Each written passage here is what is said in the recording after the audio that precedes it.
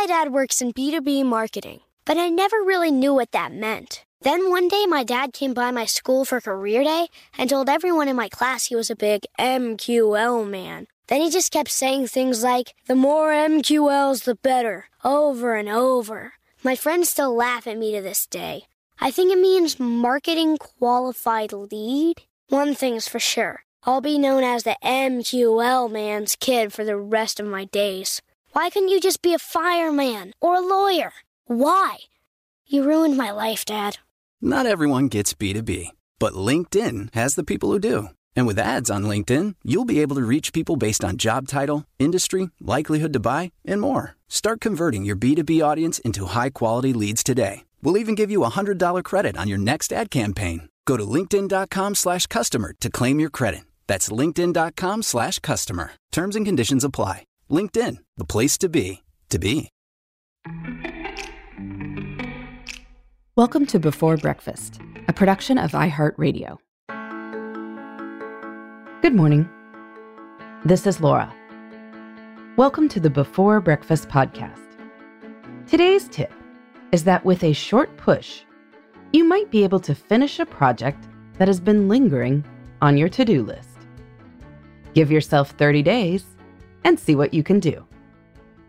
It won't be perfect, but it just might be done. And done is a good place to be. This episode is first airing in late October.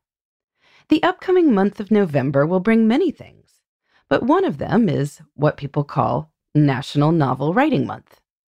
During this challenge, thousands of people will attempt to write a 50,000-word novel during the 30 days of November. Longtime listeners know that I am a big fan of this concept.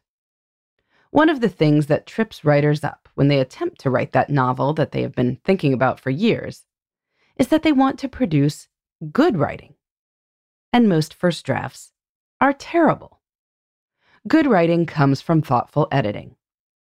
The good news here is that it is much easier to turn something into something better than to turn nothing into something.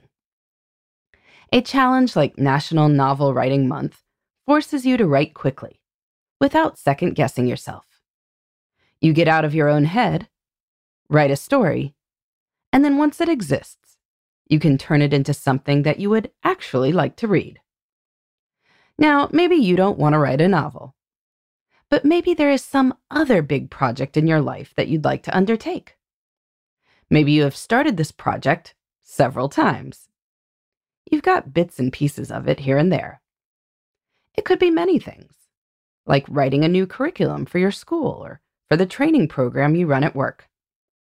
It might be revamping your employee evaluation system or creating a class for your house of worship. Maybe you want to finish the application for a grant or clean out your basement.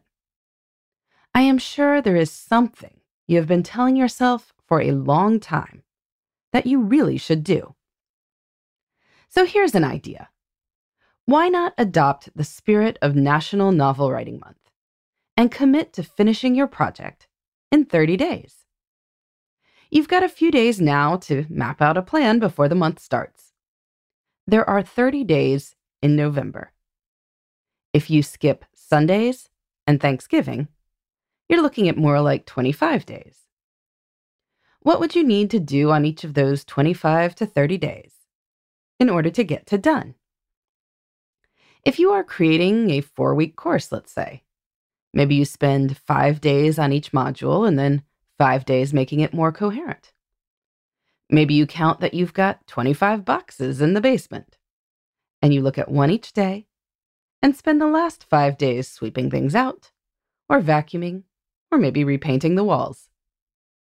But whatever it is, break your project down into 25 to 30 chunks, just like National Novel Writing Month participants do.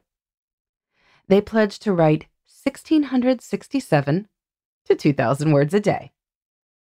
I know this takes about 2 hours for me, but maybe it takes some other amount of time for other people. Whatever your intermediate steps, figure out how much time they'll take and then figure out when in your schedule you can block in this time. Figure out backup slots for when the first slots get taken away from you. But then picture yourself on December 1st with a complete version of your project. That's pretty motivating. 30 days is enough time to do a lot, but it is a short enough time that we can see the finish line. Really picture yourself enjoying your accomplishment. And then get started. Keep going. That's all there is to it. In 30 days, you just might be done with something big. Or if you don't start, you won't be. But 30 days are going to pass no matter what you do. Won't it be nice to be on the other side, feeling proud of what you've done? In the meantime, this is Laura. Thanks for listening. And here's to making the most of our time.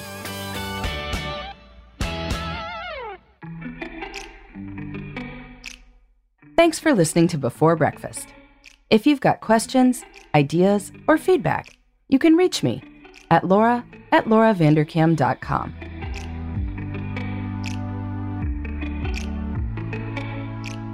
Before Breakfast is a production of iHeartMedia. For more podcasts from iHeartMedia, please visit the iHeartRadio app, Apple Podcasts, or wherever you listen to your favorite shows.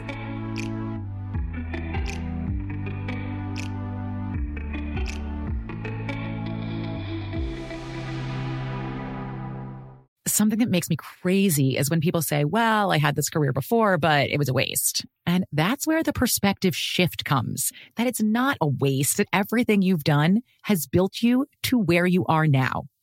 This is She Pivots, the podcast where we explore the inspiring pivots women have made and dig deeper into the personal reasons behind them. Join me, Emily Tish Sussman, every Wednesday on She Pivots. Listen to She Pivots on the iHeartRadio app, Apple Podcasts, or wherever you get your podcasts. The Therapy for Black Girls podcast is your space to explore mental health, personal development, and all of the small decisions we can make to become the best possible versions of ourselves. I'm your host, Dr. Joy Harden Bradford, a licensed psychologist in Atlanta, Georgia, and I can't wait for you to join the conversation every Wednesday. Listen to the Therapy for Black Girls podcast on the iHeartRadio app, Apple Podcasts, or wherever you get your podcasts. Take good care, and we'll see you there.